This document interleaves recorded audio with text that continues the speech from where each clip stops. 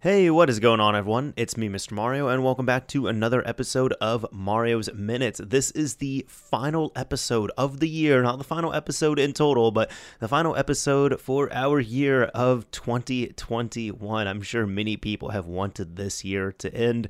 I'm sure I'm one of those people as well, too. There's been good parts this year, bad parts this year. It's been like the best, worst year at the same time, at least for me personally. But either way, in case you do not know, this is a podcast that I do here at least monthly. Well, monthly specifically here, in two different form factors. One of them is a video version of the podcast on the Mr. Mario 2011 YouTube channel, where honestly there's not too much going on with the video component of it. There's just kind of like my channel photo and such, and in my opinion, a cool looking visualizer on there. And then there is the audio only version, so you can take this around and listen to it like an actual podcast. Simply look up Mario's Minute on your favorite podcasting app or platform or service, and you should hopefully be able to find it. Mario's Minute is not on all of them, but it should be on most of them, at least. But either way, this is kind of just my secondary podcast where I do it once a month and I talk about whatever the hell I want to. So we're kind of just jumping into this right here. And yeah, this is a Christmas episode. So for anybody who is celebrating Merry Christmas, I hope, or Happy Holidays, I hope you all are enjoying the holiday season, enjoying the cold. If you have any cold available where you at right now, I am dropping this a little bit differently than I've done in past times before, just because this is going to be going out exactly on December 25th, which is a Saturday, and then the upcoming videos that are going to be coming out, I'm actually going to be doing my yearly videos where I talk about all the games that I beat throughout the calendar year, as well as my final video of the year being my personal game of the year choice for 2021. So be on the lookout for those two. Now, either way on this, if you do have some downtime on the holiday, hopefully this can, go into your ears or show up on your screen if you're checking out the visual of this, and hopefully it can bring you some holiday cheer and enjoyment. Now, this is something that is not going to be, directly related to just random stuff here. I guess it's just a random topic, but it's more modding related. And I've covered this in a few videos. I've also covered it on my main podcast, Mod Chat. But I did want to talk about it on here as well, too. Kind of just my thoughts, experiences, and all that stuff with the PS4 9.00 jailbreak. Now, this was very exciting to see.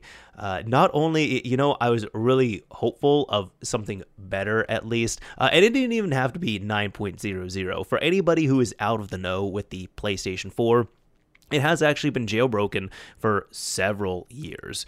The first public jailbreak, at least, and jailbreak meaning that you can run, unsigned arbitrary code on there, get proper read, write, execute permissions to the kernel and such. The first public one that I know of was for firmware 1.76, and I believe CTURT was the gentleman who published that information. And that was it was a good starting point for sure. And I remember I even had a video that I dropped at the time saying hey, the PS4 is technically jailbroken. Yes. It's public. Yes. But is there much you can do with it? Not really. And for how archaic it was compared to how it is now, you did not have fake package files. You didn't have installable homebrew on there. You didn't even have ready access to the internet browser. From what I understand, I think in firmware 5.05 and higher, that's when they just unlocked the internet browser, so you can just get a PS4 opened up out the box, never connect to the internet, like for PSN, and you can access the internet browser. Back on this, DNS servers were a thing of the past as well, too. So it's for 1.76, just by default, the internet browser was not enabled. You would have to connect to PlayStation Network to enable it. And then in order to get that all working, because you couldn't just connect to PSN, you can only connect to PSN on the highest firmware. At that point, you don't have a jailbreakable system. So what you had to do was you'd have to go through the user's guide, and then pretty much you'd run out of memory errors and such. That would happen, but you'd pretty much be clicking around on the PlayStation site and then just keep going from page to page until you hit Google. And then you have to look up PS4 Playground. And at that point, you would find one of the playgrounds that's available, and that's where you'd have to manually push payloads over to your PlayStation 4. So one of the, I think probably the big payload, and I remember it was big because you ran it and it would take like 2 or 3 minutes to run. It was one that was like enable debug settings, enable FTP, and permanently enable internet browser all in one.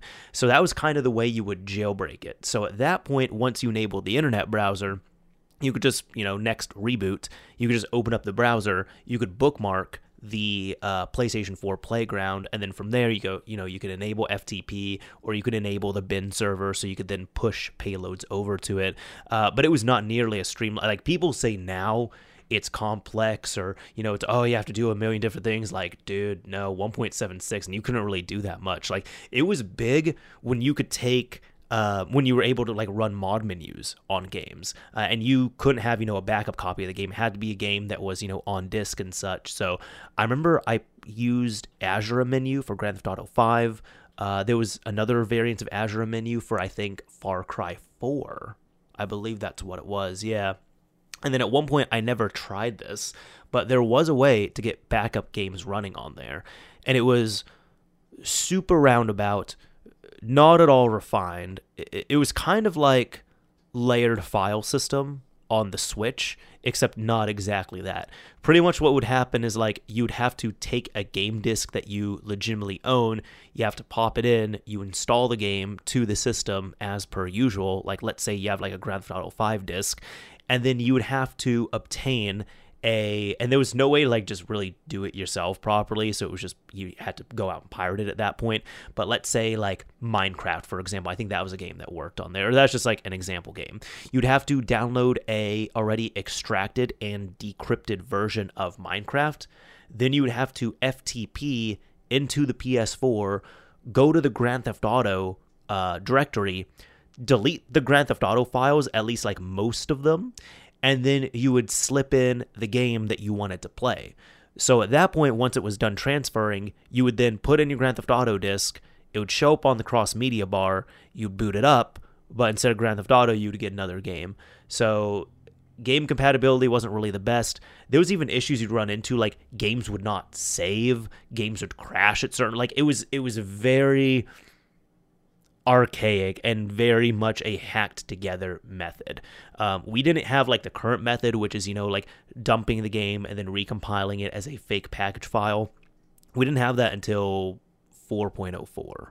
And I think like 3 point something had something as well too, but not all too much. So point is, we've had several different jailbreaks, and for a while, like the latest and most stable version of the jailbreak was like 5.05 firmware, which is several years out of date. I want to say that is at least 3 or 4 years out of date. I don't have the exact date in mind, but you had to pick up a PS4 that was on that really old firmware. And by day, it was getting harder and harder to find those as well, too. So it was nice when we got other jailbreaks that came out, and really like the way you load it is, again, typically you'd load up a DNS server or a web browser, you'd go to the exploit page, and then you would load up the payload, which it would use the full chain was really a WebKit exploit tied together with a kernel exploit, because you would use the WebKit to then gain entry into the kernel. And then with that, you would then push a payload, and that's when you'd have, your homebrew enabler, or if you wanted FTP access, or if you wanted to run a mod menu for a game, or run the dumper program or dumper payload, so you can dump any of your applications on the system. You could do all of that stuff, all that fun stuff. So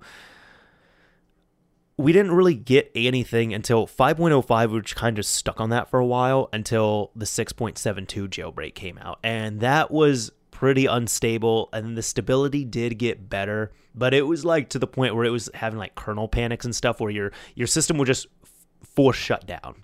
Then you'd have to turn it on, then it would have to check the integrity of the internal drive to make sure nothing was damaged. Then it would boot up properly into the actual, OS itself.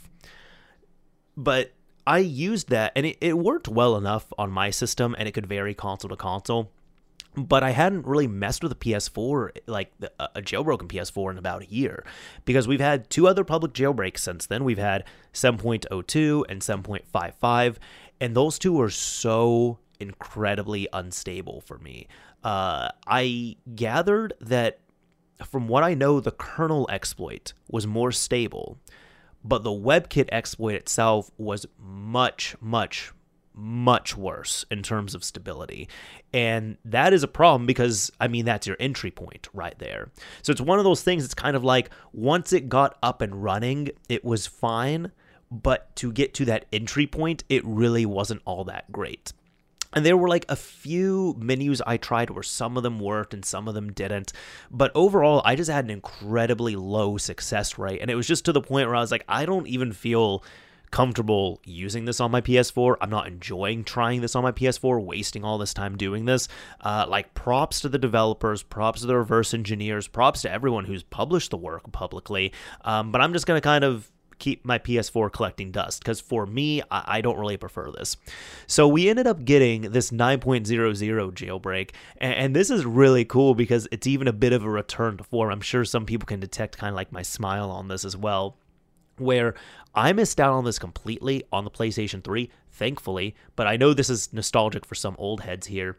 At one point in the PS3's life cycle, like when custom firmware was a thing, and there was a whole big thing around it as well, too. Like now at this point, you install custom firmware on a PS3, and if your PS3 has custom firmware, you turn on the system, and it's there at cold boot. Like, no ifs, ands, or buts. That's it. But for a while, you'd have to get a USB dongle. And I know MVG has a fantastic video talking about, when the PS3 got hacked, and he talks about how this dongle worked and everything, all the trickery behind it. But in short, you could either create your own using like a kind of like a USB debugging device, or you could purchase a dongle. And these things were expensive as well, too. I think they could be as little as $50-$60, as much as like $120-$150. Because at the time it was like, hey, this is the latest and greatest thing, and you need this specialized hardware to do this. So, in short, you would have to use that USB drive in conjunction with booting up your PS3 a certain way to boot up custom firmware on the system. And this is kind of a return to form there. Now, don't worry, it's nothing expensive, but this utilizes a WebKit exploit tied together with a kernel exploit, and the cool thing is it is very stable. But it's using the USB drive. The reason why I'm talking about that is because it actually utilizes a exFAT driver bug that the PlayStation 4 is vulnerable to. So with that, there is a image file that has a specially crafted, it's been corrupted in a certain way, where it's a specially crafted image file that has a properly corrupted exFAT file system on there. And you just take that image file and you flash it to any USB device that you have. It's only like a 4 megabyte something file, so it doesn't even take that much space. I've told people you need at least an 8 megabyte USB drive. That was not me saying anything mistakenly. 8 megabytes. Like, you cannot even find a drive that small, brand new at this point. I was searching around for them. I think if I was to go out and buy one, I think the smallest USB drive I can actually purchase is like 64 megabytes. But the point is, you can really just get the cheapest USB drive that you can find, either online or laying around or at a local store. You flash it with this image file, and then you have to go through the process of, you still have to fire up your PS4, go to the internet browser, go to an exploit page, and then you have to load up whatever payload you want for your jailbreak. And whenever you load up that payload, at a specific time, you have to plug in this corrupted USB drive. It's then going to give you an error on the PS4 saying that the file system is unsupported.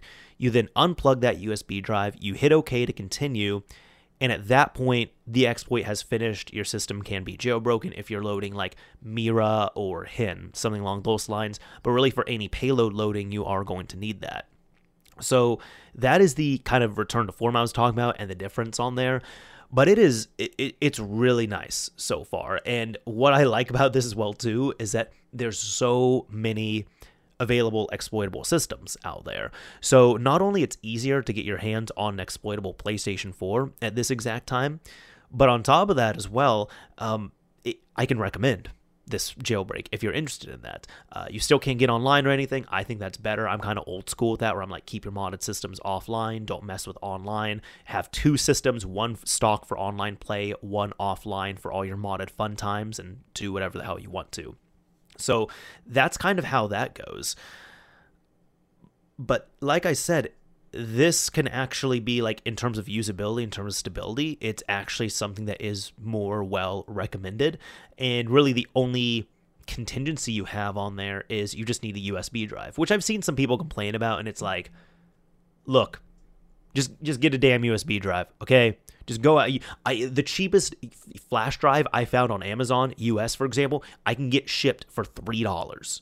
Like, it's not that much. Unplugging plug. I would rather plug in and unplug a USB drive to get this working, as opposed to sitting there and rebooting my system 20 or 30 times and risking breaking my internal storage on there from all those forced crashes. So there's been that. Now, like I said, it's really easy to get a hold of one right now because the firmware update is so new. But on top of that, we are over a year into the life cycle of the PlayStation 5. The reason why I say that's important is because, well, kind of little side note here, PS5 has technically been jailbroken. There's nothing publicly about that, but in private it has been jailbroken. Since there's nothing all too public about it, I'm not going to really delve into that all too much. But the reason why I'm bringing up the PS5 is because a lot of people have let their PS4s just collect dust. They've either gotten rid of their PS4s, they're not using their PS4 anymore, or, they got a PS5, there's no reason to use the PS4. So there's a lot of people, like I have several people personally in my life who I've told them like, yo, your PS4 can be jailbroken right now. Like one of my best friends, I told him that because he just upgraded to a PS5. My girlfriend updated to a PS5 as well too, because I got that for her as a present, and I told her like, hey, you haven't turned on your system in a few weeks, right? If you ever want to jailbreak your PS4, it's jailbreakable. Just don't take it onto PSN. So really, if you haven't hit PSN with your PS4 in December of 2021, you're good at that point. But even so, you can go out, you can get a brand new sealed system, not like a resealed system, not like one that's been opened and played with and closed. I'm talking like a brand new sealed system. You can get, it's going to be exploitable. Many used consoles out there, I'm sure, will be exploitable as well too. The only thing is, and I actually had a discussion about this with one of my friends here, you just have to make sure it's been traded in like before December. So that might be a little bit hard, especially with the holidays, people picking up any type of system just selling for whatever. Prices on all hardware is still going up. PS4 prices are going up, like all of that. So that's kind of how that's been. But the thing I was getting into with a friend was we were talking about console bans. Like we were kind of having a discussion about this.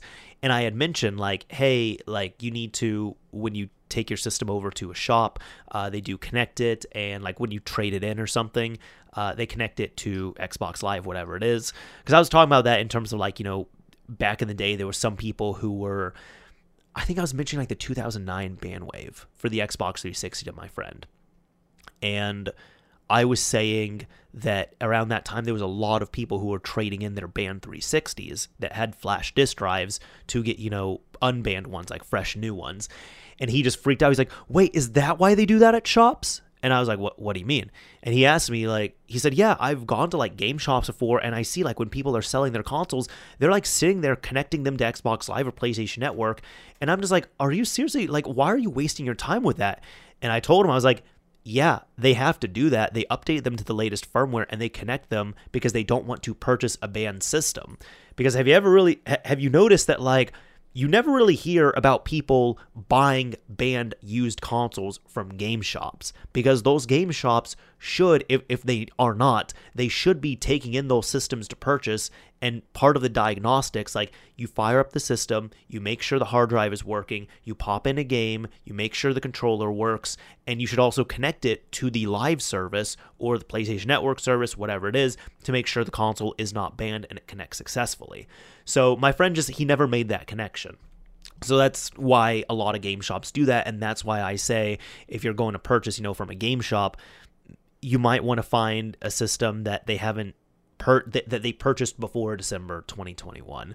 But either way, for me, I'm running the jailbreak here on just a original PlayStation 4. It's worked fine for me. It's been great. I think I've gotten so far 2 kernel panics. I haven't tried the fully more stabilized updated one, but overall I've gotten maybe a couple other errors as well too, and that's been it. But everything else has been really successful, and I've been pretty damn happy with it. It's nice to be able to use a jailbroken PlayStation 4 yet again, so that's great. Now, not in terms of jailbroken systems here, actually quite the opposite, even though there is dev mode on here. But I finally got a 9th generation Xbox, and it surprised me. I ended up getting the Xbox Series S. Now, the reason why I ended up getting this, I was not expecting to get an S so soon. My thing was I wanted to get, eventually, it wasn't even really on my radar.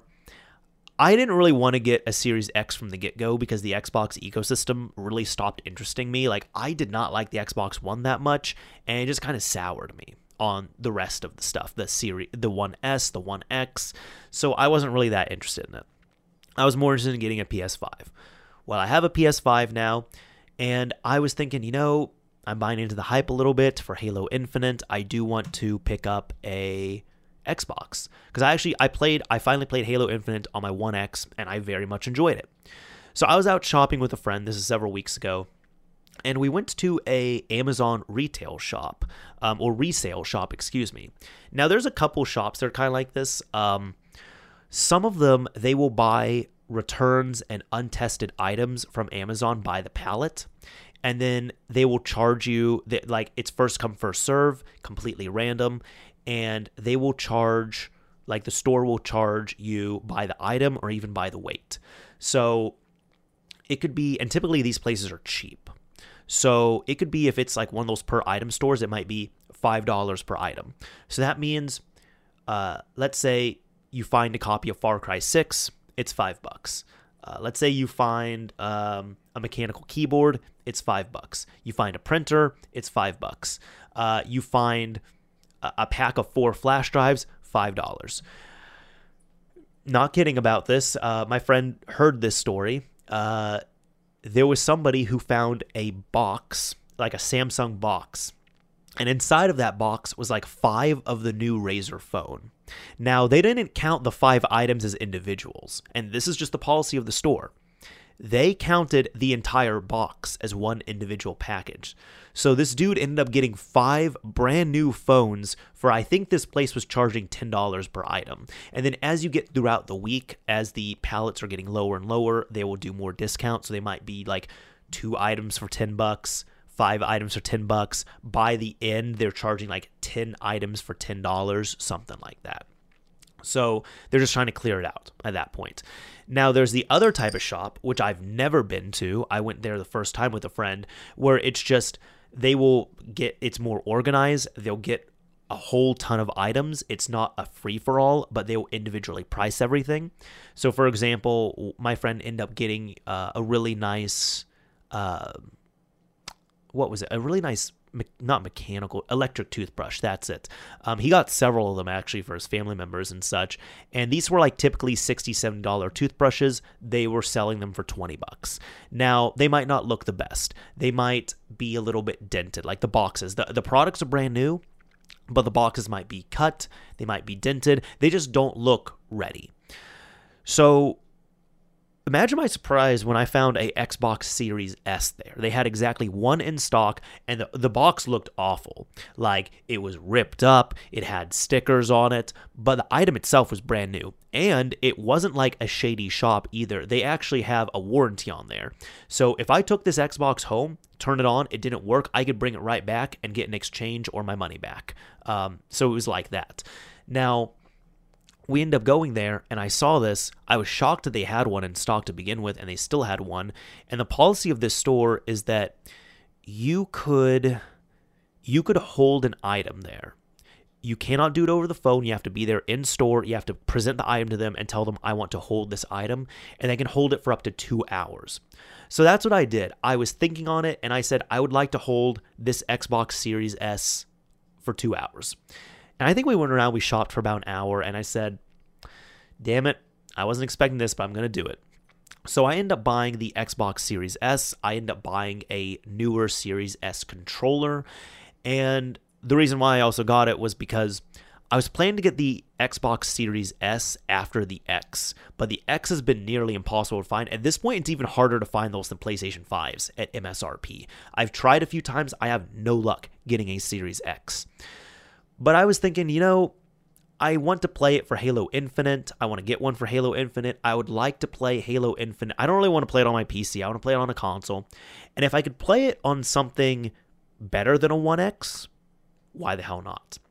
I also figured I'm going to eventually get a Series X down the road. And with the way the market is right now, the Series S is $300. It's not going to get discounted. It's not going to be going on sale anytime soon. So I ended up saving $20 on it. It was $280 instead of $300. And I said, you know what? The box doesn't look great, but for a brand new system, $280. If I don't buy it now, I'm going to buy it later. I might as well get it now because it's available here for $20 off. They're not going to be discounting this for a long time. So I ended up getting it. Now, my friend was super impressed at how small the system was, because I told him this is the smallest Xbox that has been released, and he was shocked at it. It's a hefty little thing as well, too. It looks real cool. I've been surprised with it. Now, I will say I don't like the controller. That's actually one thing I consistently don't like with the Xbox lineup, is that I feel like their controllers have been kind of going downhill in terms of design. I personally don't like the redesign of the Xbox One controller. I still prefer the 360 controller. But on top of that, even the quality has been dropping as well, too, on these controllers. Like, I don't think Xbox One controllers were super great to begin with, and then they've just been getting kind of worse. Like, the Elite controller. My friend was even saying, he's like, the quality control on those things is so bad, and they go out on you after like a year and a half, but damn it, I love them. They're so great. I've been through like 3 of them. I know several people, they've been through multiple Xbox One controllers, but the PlayStation controllers have been fine for the most part. If I compare like a standard, like an older Xbox One controller, which I have like an Xbox One Cloud White controller that I picked up in 2015, 2016. It is my favorite controller to use on the Xbox One, and I use it on my Xbox Series. It feels great. I like the texturing on it, the gripping. The new Series S controllers, they ended up texturing everything. They ended up texturing like the triggers and the side bumpers in like a weird way. And overall, it feels like a cheaper toy. Like, you could just feel the quality is not quite there anymore. And that was disappointing to me. So I put that controller back in the box after a few minutes. I'm like, I don't want to mess with this thing. The one thing I do like about it is that it has a share button. So you don't just have to double tap the guide button. You can just hit the share button, and from there you can instantly take a photo or, record a video. So I do like that addition, which unfortunately my Cloud White controller does not have. But overall, I've actually very much enjoyed the Series S, more so than I expected. The system boots up real fast, boots up within a few seconds. The interface is faster as well, too, than the Xbox One. Now, I'm a little bit spoiled. I have a Xbox One X that has an SSD in there. And the user interface with an SSD is real nice. It doesn't make much of a difference when you're playing games, but anything OS related is faster. So it was a little bit of a speed boost there. I do like the theming on there, where you could actually select themes. So I have the original Xbox theme on there. And one thing that was disappointing, and my girlfriend, she doesn't do the Xbox thing. She's more into PlayStation. And I totally understand that. And I told her, I'm like, you know what? I don't really like Xbox One and Xbox Series that much either. But after going back and forth, I'm really disappointed to say, when it comes to media apps, so Spotify, YouTube, Netflix, Plex, any of those media apps, they work better on the Xbox. Just point blank. We have less, at least I do, I have less issues with them overall on the Xbox Series as opposed to the PlayStation 4 or even the PlayStation 5. Even just like the fluidity and how smooth they are is much nicer on the Xbox Series S than the PlayStation 5. So that was really disappointing on Sony's part right there. And the other thing too is that my friend and I, we talked about this. We are both used to, and I think all of us, even like my girlfriend as well too, mentioning her, we're all used to the PlayStation 5 user interface now, but none of us particularly like it. Like, the PlayStation 4 user interface was great, but the PlayStation 5 user interface, you can get used to it, but it feels like they did a major overhaul just for the sake of doing a major overhaul, which I have faulted Xbox for. However, I will say that Xbox's user interface has been consistent. It's been the same for at least a few years now on the Xbox One, and the Xbox Series is the exact same thing. And because of that, it's also kind of an unfortunate thing for the PlayStation 5 as well, too, where I'm like, I'm starting to enjoy the Xbox's interface more than the PlayStation 5's. And I know it's the PS5 itself, because when I went back to the PS4 because of this jailbreak, everything just clicked. Everything felt right. Everything was real nice on there. And I'm like, damn it. It's just that Sony did, in my opinion, they took a few steps back on the PlayStation 5's user interface just for the sake of changing everything, which is really frustrating. Now, will I be saying the same thing about Xbox in a year or two? I don't know. And I simply say that because since the 360, Xbox cannot keep a user interface consistent. On the 360, we went through so many user interfaces. On the Xbox One, we went through so many user interfaces. And I still think we're going to have the same issue on the Xbox Series. The PlayStation 5, however, if you don't like it now, you better get used to it, because that user interface is never going to be changing. Even one thing I told my friend about this, I was like, you realize, because we were talking about themes, and we both agreed that it's disappointing that the PS5 doesn't even have themes on it. And I said, yeah, you realize at this point that the Switch has more themes than the PlayStation 5. And he just lit up. He's like, wait, what? Are you serious? The Switch just got themes? I'm like, no, but it has black theme and white theme. And he just looked so disappointed, and I busted out laughing. I'm like, I got you real good, but I really didn't at the same time, because that's the truth. Like, the Switch has a black theme and a white theme. The PS5 doesn't have any themes to it. And I'm sure it will, but it doesn't have anything yet at this point. So there's been that. Now, like I said, I got the Xbox Series S because I wanted to play Halo Infinite on there. And surprisingly, I haven't finished the campaign on there yet. I just haven't been playing a whole ton lately. But it's been better than I expected. The game runs smooth. It looks real nice. I love the new AI character. She is, she is just so clueless and happy to help in an adorable way. Like, I love the new AI character in there. It's hilarious. But it's very much enjoyable so far. I wasn't sure how I would feel about the open world concept of it, but it's even been kind of nice to just at times kind of just lay back, turn my brain off like to about, 20% to capacity, and just go and kind of do things all around, side missions and stuff, and just mess around. So I think that's more been what I've been doing. I've just more been messing around in Halo Infinite, which I really haven't done in the previous Halo games, because they've all been, level, objective, level, which there's nothing wrong with that, but that's just how the formula was. So I know the game itself, the main storyline, is quite short, but I've been taking my time with it on purpose because, here I've wanted to take my time on it. But so far, I've been happy with it. I've been playing it on, as I said, the Series S, and I've been enjoying it on there. I am playing in performance mode. So it's playing at 60 frames per second, and I've been impressed at the level of settings that are available on the Xbox. Not only just the Xbox Series S, but even the Xbox One X. I was seeing that you can change the field of view. There's a whole ton of accessibility options. There's a whole ton right there available. So I've been pretty happy with it so far. I know that's kind of like a very top-level overview of it, because I've mostly just kind of been enjoying the gameplay, and I really haven't gotten super into the storyline as of yet. I'm still pretty early on in there, which is kind of surprising for me, but maybe that's just kind of me getting older as well, too. Maybe I've been a little bit soured by Halo Infinite just with all the negative news, all the delays, all things we're seeing, and technically, I'm glad it's out there, but technically the game is not complete. They have not dropped Forge mode. They have not dropped campaign co-op. The game is not going to be at a quote-unquote complete level until maybe June of next year. Because that's when, and they're still going to continuously update it, but the reason why I say that is because that's when they're going to get all the staples in. Right now we have multiplayer, which is still getting stuff added to it, and still getting balanced and tweaked. We have the campaign, but we do not have Forge mode yet, and we do not have co-op for the campaign, unfortunately. So that's how all that's been. Now, there's another system here. I did not pick it up, but it's worth saying. I did want to say I did pre-order this. It is the Analogue Pocket.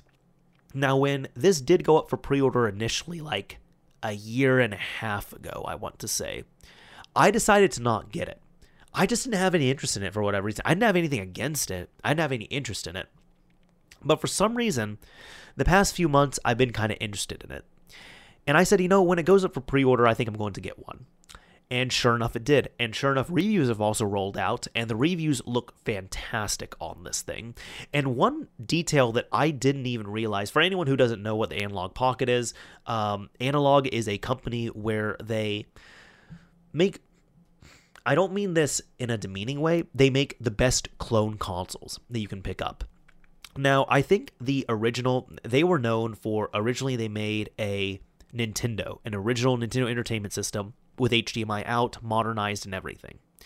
Now, this was using real Nintendo hardware. So it wasn't like, a redone version of it. It was modified, technically. That is the only system they've made that has used original hardware. Since then, they've made a Sega Genesis, they've made a Super Nintendo. Now they are going with the Pocket here. And these all use FPGA technology, which, for lack of a better term, it is hardware emulation.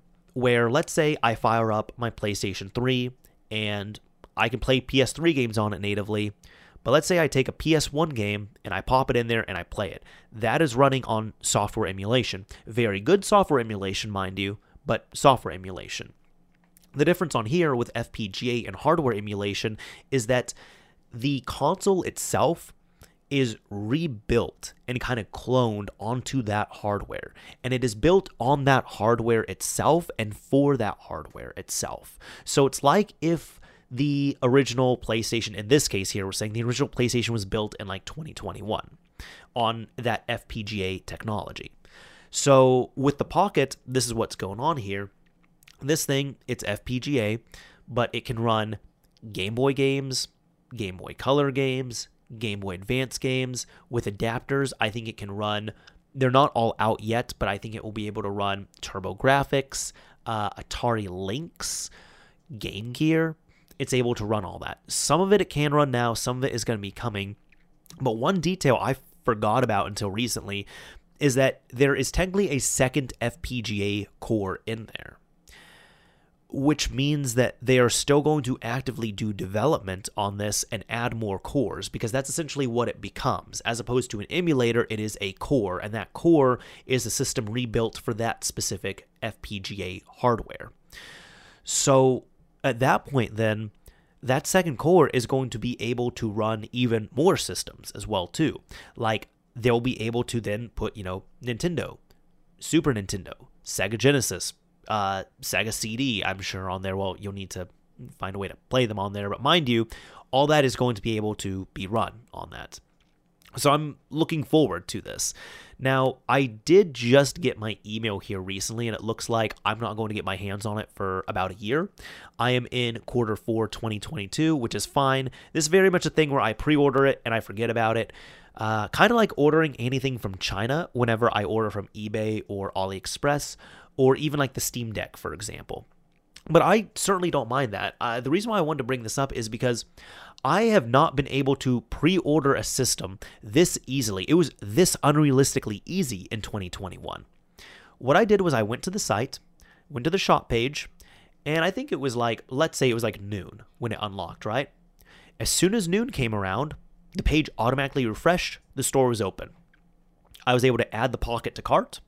I added a case, I added a screen protector, and I added the dock, so I could hook it up to my, to a monitor and such, which that's cool as well too. You'll be able to play these games on FPGA with the original cartridges and such. You'll be able to display them on any HDMI screen. So that's cool. So I did all of that. I went through all that process, and I went to cart, and then it said, you have to wait a little bit. So I think it gave me a 5-minute wait time. And I sat there, I waited about 5 minutes. Then it took me to the checkout process. and I entered all my information, and then it failed to charge because I accidentally put in, I flubbed the information, the payment information. My fault. So I corrected it. I hit it again. Waited about a minute. I was able to purchase. And it all just worked. The site was fine. It was seamless. It just worked.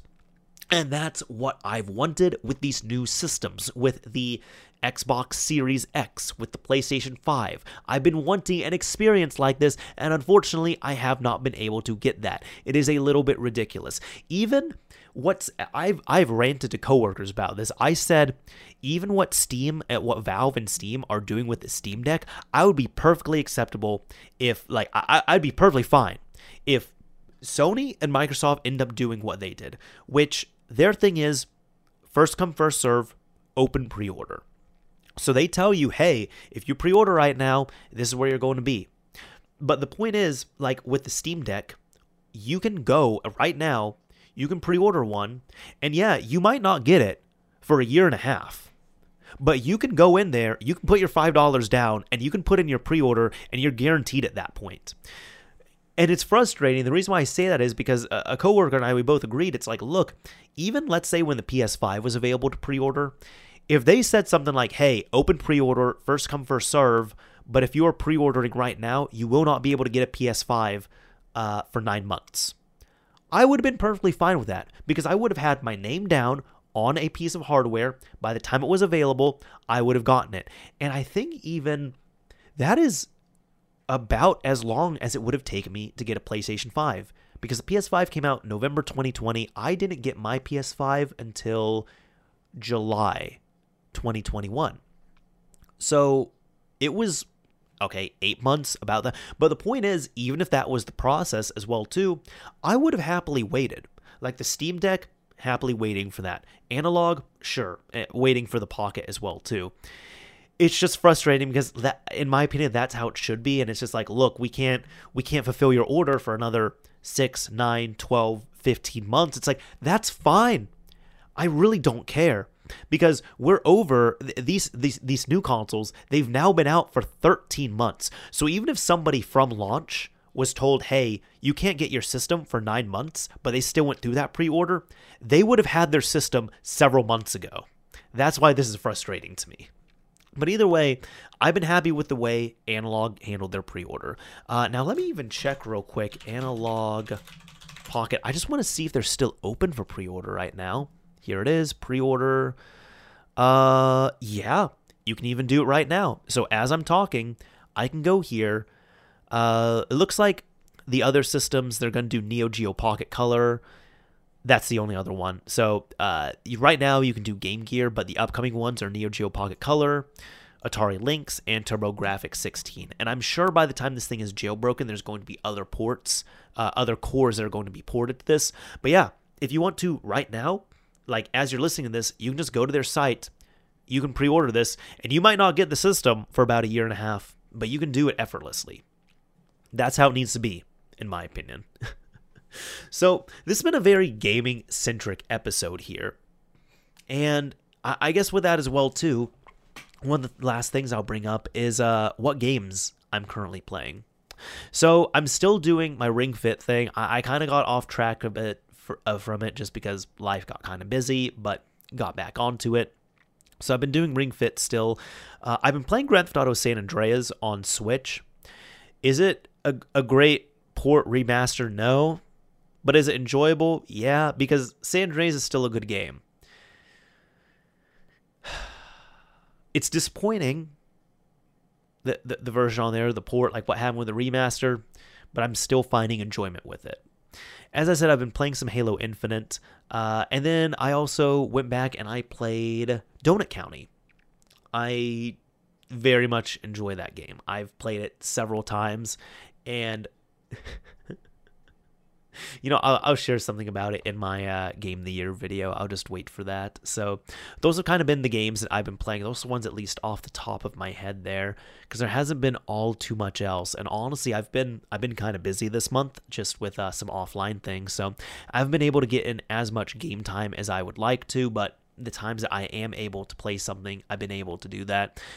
I guess at one point, Here we go. Actually, I'm thinking this. No, there's 2 other games. My girlfriend and I, we've been playing Mario Party Superstars. That's it. That's actually been really fun. It's worked out really well. The online system on there has been great for the most part. And only one night we played this. We played Back 4 Blood because I love Left 4 Dead. She likes Left 4 Dead quite a bit. And I was like, oh, this is like, looking at the reviews, this is a lot like Left 4 Dead, but maybe not as good, maybe a little more confusing with the cards and such. The one night I played it, that game partially ruined my night. I'm going to be honest. Like, that game was just, I didn't like the map design. We were playing on PS5. I didn't like the implementation with, like, the adaptive triggers on there. It just did not feel right compared to other games. So I think when I go to play that, I'm going to disable that feature on there. Even, like I said, just the difficulty really spikes up on there as well, too. The card system, going to the training camp, didn't really like that all too much. But I was talking with one of my friends about it. And just recently, I guess there was a new update that just rolled out. And he told me, he said, dude, try out Back 4 Blood again. Apparently, everything has been rebalanced. He said if you play on recruit mode, that feels more like Left 4 Dead. And the bots are shit, but they're less shit at this point. And by that, I mean people will, like, rag about the bots and stuff. But, like, on Left 4 Dead and Left 4 Dead 2, the bots, like, actually did some work. When we were playing, when it was just her and I, we had 2 other bots in our match. And these 2 other bots consistently were doing nothing. I think they were healing us, so that was nice. But they consistently, every single time when the kill count would come up, they got 0 kills. These bots were literally killing nothing. So I hope that's been tweaked as well, too. So yeah, I guess those are the games I can think of that I've been playing, but that's about it for this. I do know that there's been other times I've shared game shop stories and such, and honestly, I just didn't have one on hand here, so I'm not going to be doing that here. But I am going to be doing my outro, so, kind of keeping this one a little bit shorter, well under an hour here for the holiday season. Hopefully you all can get back to your holiday. Hopefully you all can enjoy yourselves. And if this provided some level of escapism, I hope it was a good escapism here. Now, for the outro here, typically I do pick a keyword of some kind. And if you use that keyword or key phrase in a comment on the YouTube upload, I will know that you've made it to the end of this episode. So let me see. How about fox? I have a fox on my desk here. If you use the word fox in your comment on the YouTube upload, I will know that you've made it to the end of this episode. Do you like foxes? Do you hate foxes? Do you think foxes are cute? Have you played Star Fox? Do you not like Star Fox? What's your favorite Star Fox game? Let me know. Just use the word fox in your comment on the YouTube upload, and I'll know that you've made it to the end. Anyways, for the last bit here, again, I'm not sure what holiday anybody's going to be celebrating, if they are celebrating something, but I hope it brings you some level of enjoyment. I hope you all have an awesome, happy, safe holiday. New Year's is going to be coming around as well, too, so I hope to hang out with you all next year as well. And I think I might not be there at the beginning. I actually really haven't done this before, but I think I might be doing a little bit of a break here in January coming up. I've been thinking of doing that for a bit, and then just, kind of because of some circumstances and such, I think it'd be good. So kind of just get recharged and all that. So I might not be there right at the beginning of January, but we'll see what happens. So it's all good. I think it's all good there. But either way, I hope anybody who's listening now will be able to continue to listen, to tune in next year, because that means you'll still be around, and that'll be good as well too. I'm hoping everyone has an awesome, happy, safe new year. And, if 2021's been a bad year, let's just go ahead and finish this thing out. And let's hope 2022 is going to be a better year. We'll see. Anyways, this is Mr. Mario signing off. Thank you all for listening and watching, everyone. Until next time. Until next year, I guess. See you then.